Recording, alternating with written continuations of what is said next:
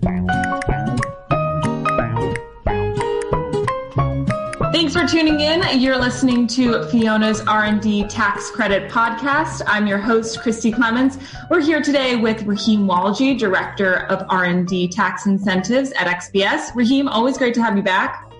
Great to be here. Today, we're going to look at an R&D tax credit claim that went, one can say, horribly wrong. It's a cautionary tale, so to speak. We're also going to offer some strategies to help companies in similar situations avoid the same mistakes.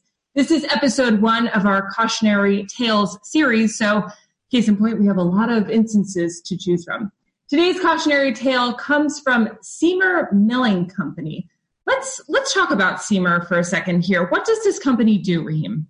So they are a family-owned business in the business of selling wheat flour. So they actually mill flour. And they've been in business since the 1950s. And I believe they owned and operated 2 mills during the early 2010s, so 2011, 2012, somewhere around that time period. And they had hired an accounting firm to actually prepare the research credit that we're going to talk about, going all the way back to 2004. Got it. So I'm just curious, what kind of activities did they perform to claim the credit? First up, they conducted interviews, gathered some documents, and then were claiming these credits under Section 41, as I mentioned, as early as 2004. But the years at issue were 2011 and 2012. So in terms of what they actually claimed for this particular period, there were 4 primary research projects. One of them was a flour heat treatment project. There was a pulse wave project, and there was a wheat hybrids project, and that's third. And then the fourth was an ozone project. So I can go into each one real quick if you want. Yeah, I would love that. I'm a baker, so this is very interesting to me. Excellent. So for the flour heat treat project, they were developing different processes to produce cake flour without using chlorine, as wheat flour is commonly chlorinated. And it was low microorganisms and low bacteria flour without using chemicals, essentially. So all natural replacements for chemically modified starches. And one of the methods included heating flour for different lengths of time and with different methods to test the composition, characteristics, and amount of bacteria in the project, right? So that's one of their projects. The next one was the pulse wave project. So here in the pulse wave project, they were determining whether they could increase the speed of the pulse wave machine that operated and whether it would affect processing different materials within that machine, right? So essentially trying to see if they could make the process a little bit more efficient was the goal of that one. The third project, the wheat hybrids project, they were testing new varieties of wheat to determine whether they could be substituted in for current products or used in new products, right? So essentially kind of changing up those product formulas. And then the ozone project, they introduced ozone in various stages of the milling process to produce a low microorganism flour. And they took samples of the wheat at various stages to test and compare it to untreated grain. So, 4 kind of interesting projects that this milling company undertook. Wow, absolutely. So what kind of projects did they identify for tax year ending May 31st, 2012? So in 2012, a little bit different. The heat treat project was still ongoing. The pulse wave project was still ongoing as well. And they were actually looking at changing moisture level in the finished flour, right? They were trying to look at different versions and different ways of again, adjusting this pulse wave machine. There was a new one called the Littleford Day Project, where they were working on a system to incorporate into the existing milling facilities to essentially toast wheat and produce other toasted products. So this included somewhat of some heat treating, again, using different times and temperatures. And then in terms of the results, they did some compositional analyses of the results. And then the whole wheat flour project, kind of an offshoot of the hybrids project, but a little bit different. They were attempting to produce an ultra-fine wheat flour by using different types of machinery. And then there was a hydration project. So, how you think about flour itself, there's moisture that gets involved and that can impact the quality of that flour. So finding a way to maintain consistent levels of moisture. And again, kind of an offshoot of the ozone project. I don't know about you, Rahim, but this episode has gotten me pretty hungry thinking about all these wheat products. I'm like, ooh, some bread, a muffin, delicious. But let's get down to the numbers here. How much was Seymour claiming in research credits? Sure. They were claiming a little bit over 120,000 in the first year and about 116,000 or so in that second year that was at issue. Okay, gotcha.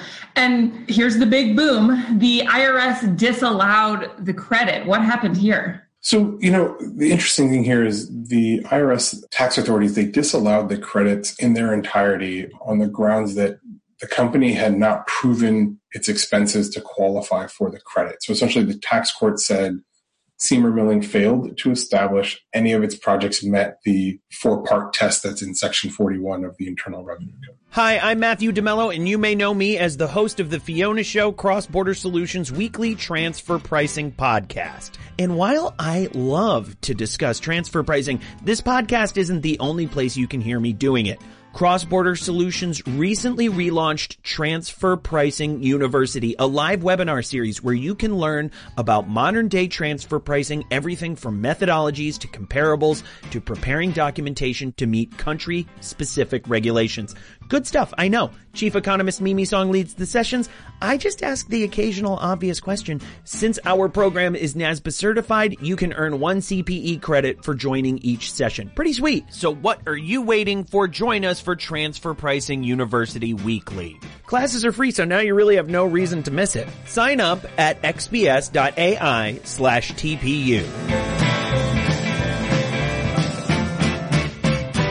And so I'm curious a little bit about the 4-part tests, like the flower heat treatment project, the pulse wave, the wheat hybrids, and the ozone. Can you just go into a little bit more detail about those? Sure. So for the flower heat treatment project, the court said that Seymour didn't prove that the activities satisfied the process of experimentation, right? That's the third prong of the test, right? So there's new product or new or improved product process formula, right, et cetera, an elimination of uncertainty, a process of experimentation, and it has to be technological in nature. So here they're saying that third prong of the test, the process of experimentation, even though they set out to develop new products with the heat treatment facility, they weren't clear about how it set out to do that and whether that process was truly experimentation in nature. For the pulse wave project, the court said that Seymour Milling failed to prove that the activities satisfied the 174 test, right? So there's an R&E deduction under 174 and there's an R&D credit under Section 41. And so there's some overlap in these expenses and rules. So in pulse wave, they were saying the company failed to prove the activity satisfied a 174 test, which is that uncertainty piece of the prong. And they didn't show that they were uncertain about the speed at which the pulse wave machine could run. So for example, the company wanted to run the machine at 5,000 revolutions per minute or RPMs, but it had mechanical problems if it went faster than 3,600 RPMs. And so the court said that these activities are more aligned with, mechanical maintenance rather than experimentation or uncertainty about, how this machine could operate or how it could impact the product.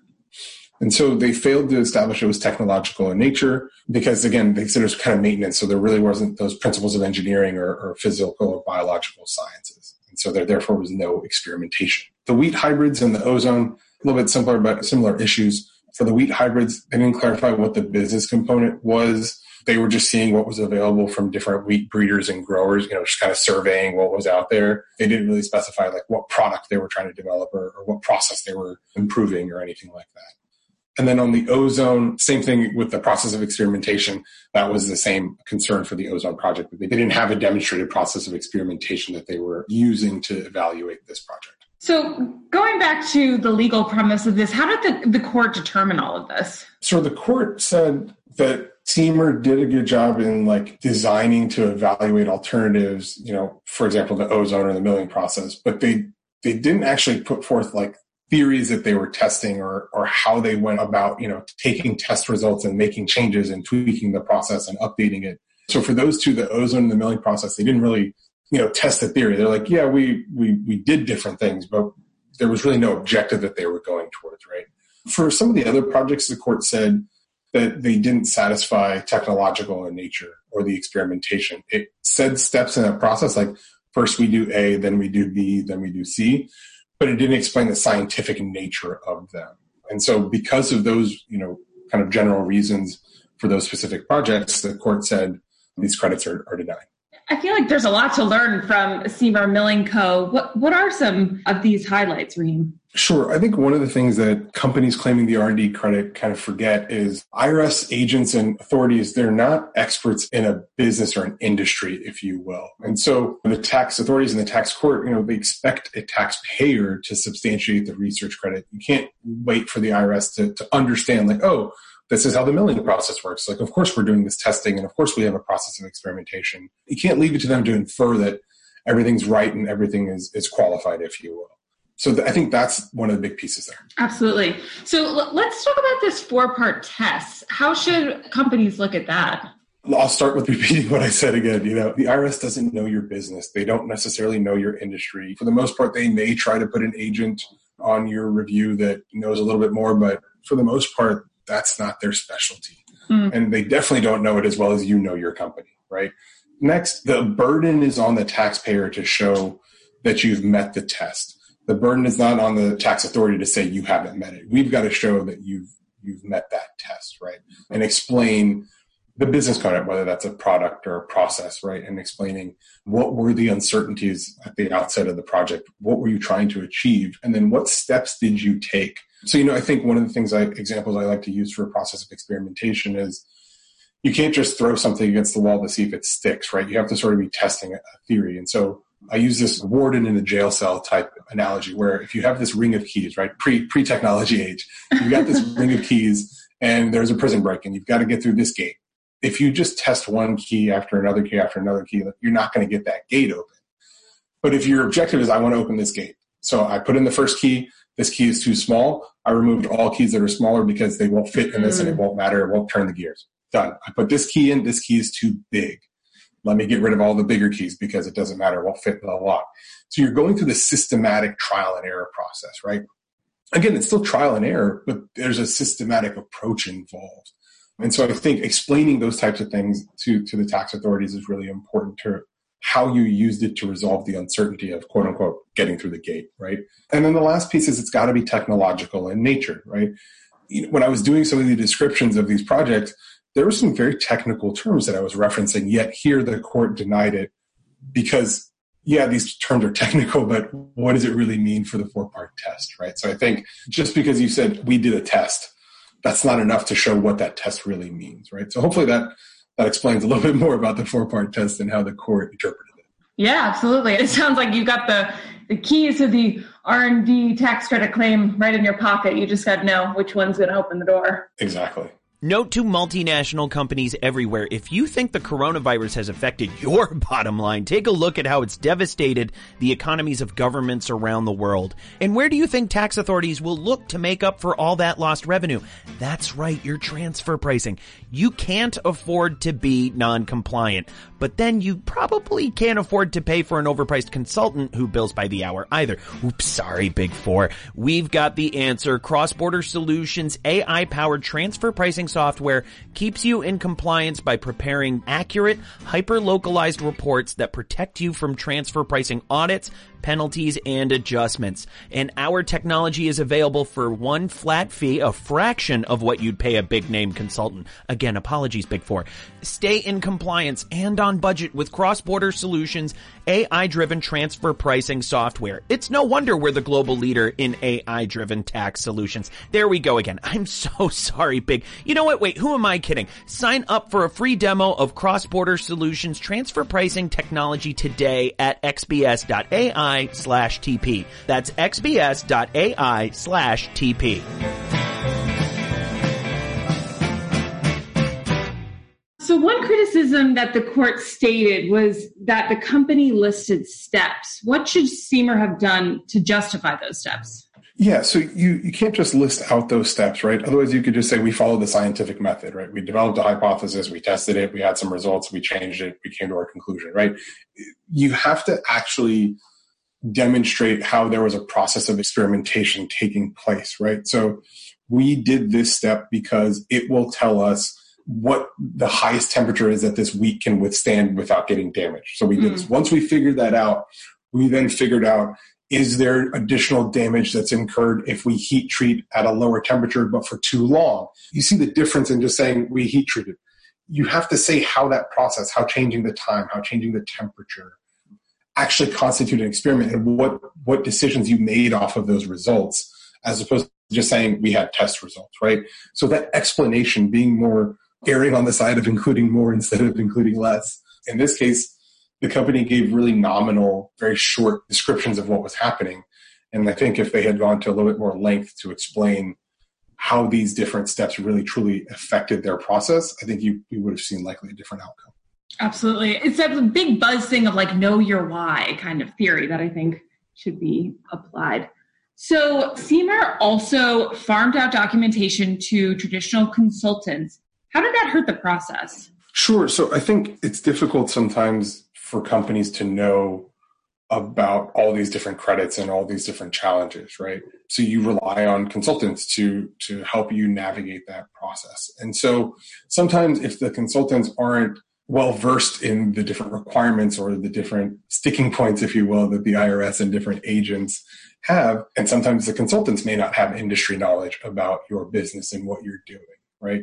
Mm-hmm. So it's difficult for them to really drive that cart in the right direction, if you will. So I think it hurt the process a little bit because maybe those consultants didn't know enough about the business. And because of that process, and maybe they didn't know enough about the IRS's review process and what they really focus on and what they do.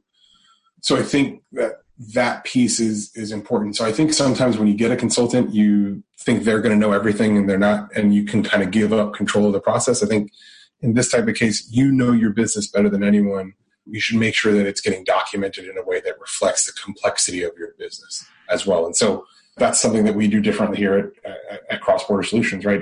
We're a technology company. We leverage tools to document the process better, to highlight the expenses better, to make it easier on the subject matter experts within a company to explain what they do to someone who understands their industry, right? We not only have tax experts, but we have industry experts, engineering experts, software experts, because that's what you need to be able to do is talk that language with them to really explore the depth and confusion sometimes that occurs with these very technical industries. I'm curious if you think that technology would have changed the trajectory of this case. I think it would have. I think it would have made it easier to document the processes. And I think Seymour Milling Company could have had more opportunities to save contemporaneous documentation. But I think at the end of the day, they made the assumption that the way they explained it was good enough. Instead of saying, my job when I'm doing this R&D credit, unfortunately, has to be, I need to write it like I'm educating someone who doesn't know about my company and why all of these steps are necessary and how this is important to developing a new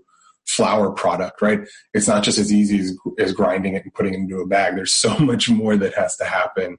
So I think technology could have definitely helped with that. But I think they also needed some consultants that could have guided them in a little bit of a better direction in terms of how to do that.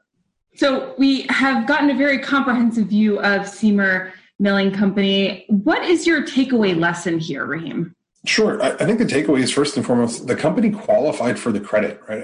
It wasn't that the business components weren't there. It wasn't that they weren't doing all of this work. The hurdle that they failed to overcome was that they didn't document or demonstrate how they qualified well enough. And I think this goes to show that a lot of companies, I think if you were to listen to the first half of our conversation, you'd be like, man, if this technical company doing all these things didn't qualify, then mine doesn't. And that's the exact opposite of what the takeaway should be.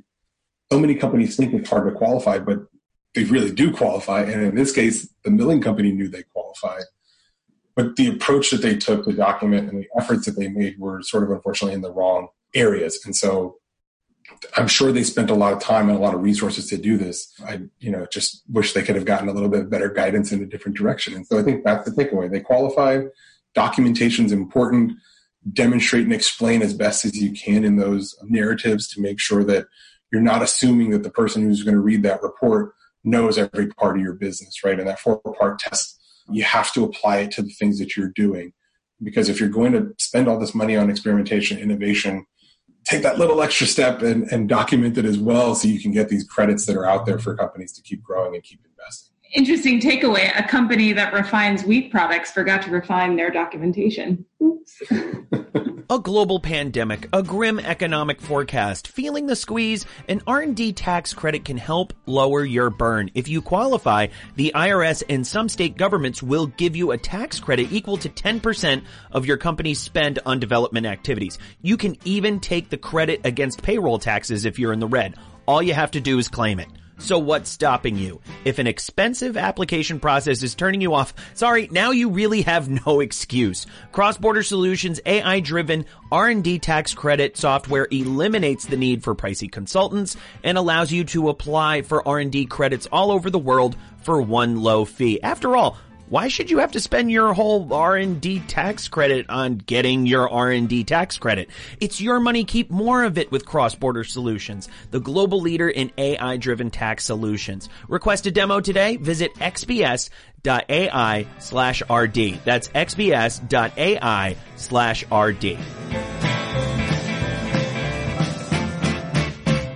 Well, thank you so much for being here with us, Rahim, today. Great insight on this company and kind of where they slipped up and how other companies can learn from their mistakes. Subscribe to this podcast on Apple or Spotify. That's Fiona's R&D Tax Credit Podcast, and we'll fill you in on the R&D tax credits in every episode. I'm your host, Christy Clements. This podcast was engineered by Matthew DeMello. Marilyn Mitchum-Strom is our executive producer. For CPE credits, make sure to email thefionashow@xbs.ai. That's thefionashow@xbs.ai. Thanks, everyone, for tuning in, and catch you next time.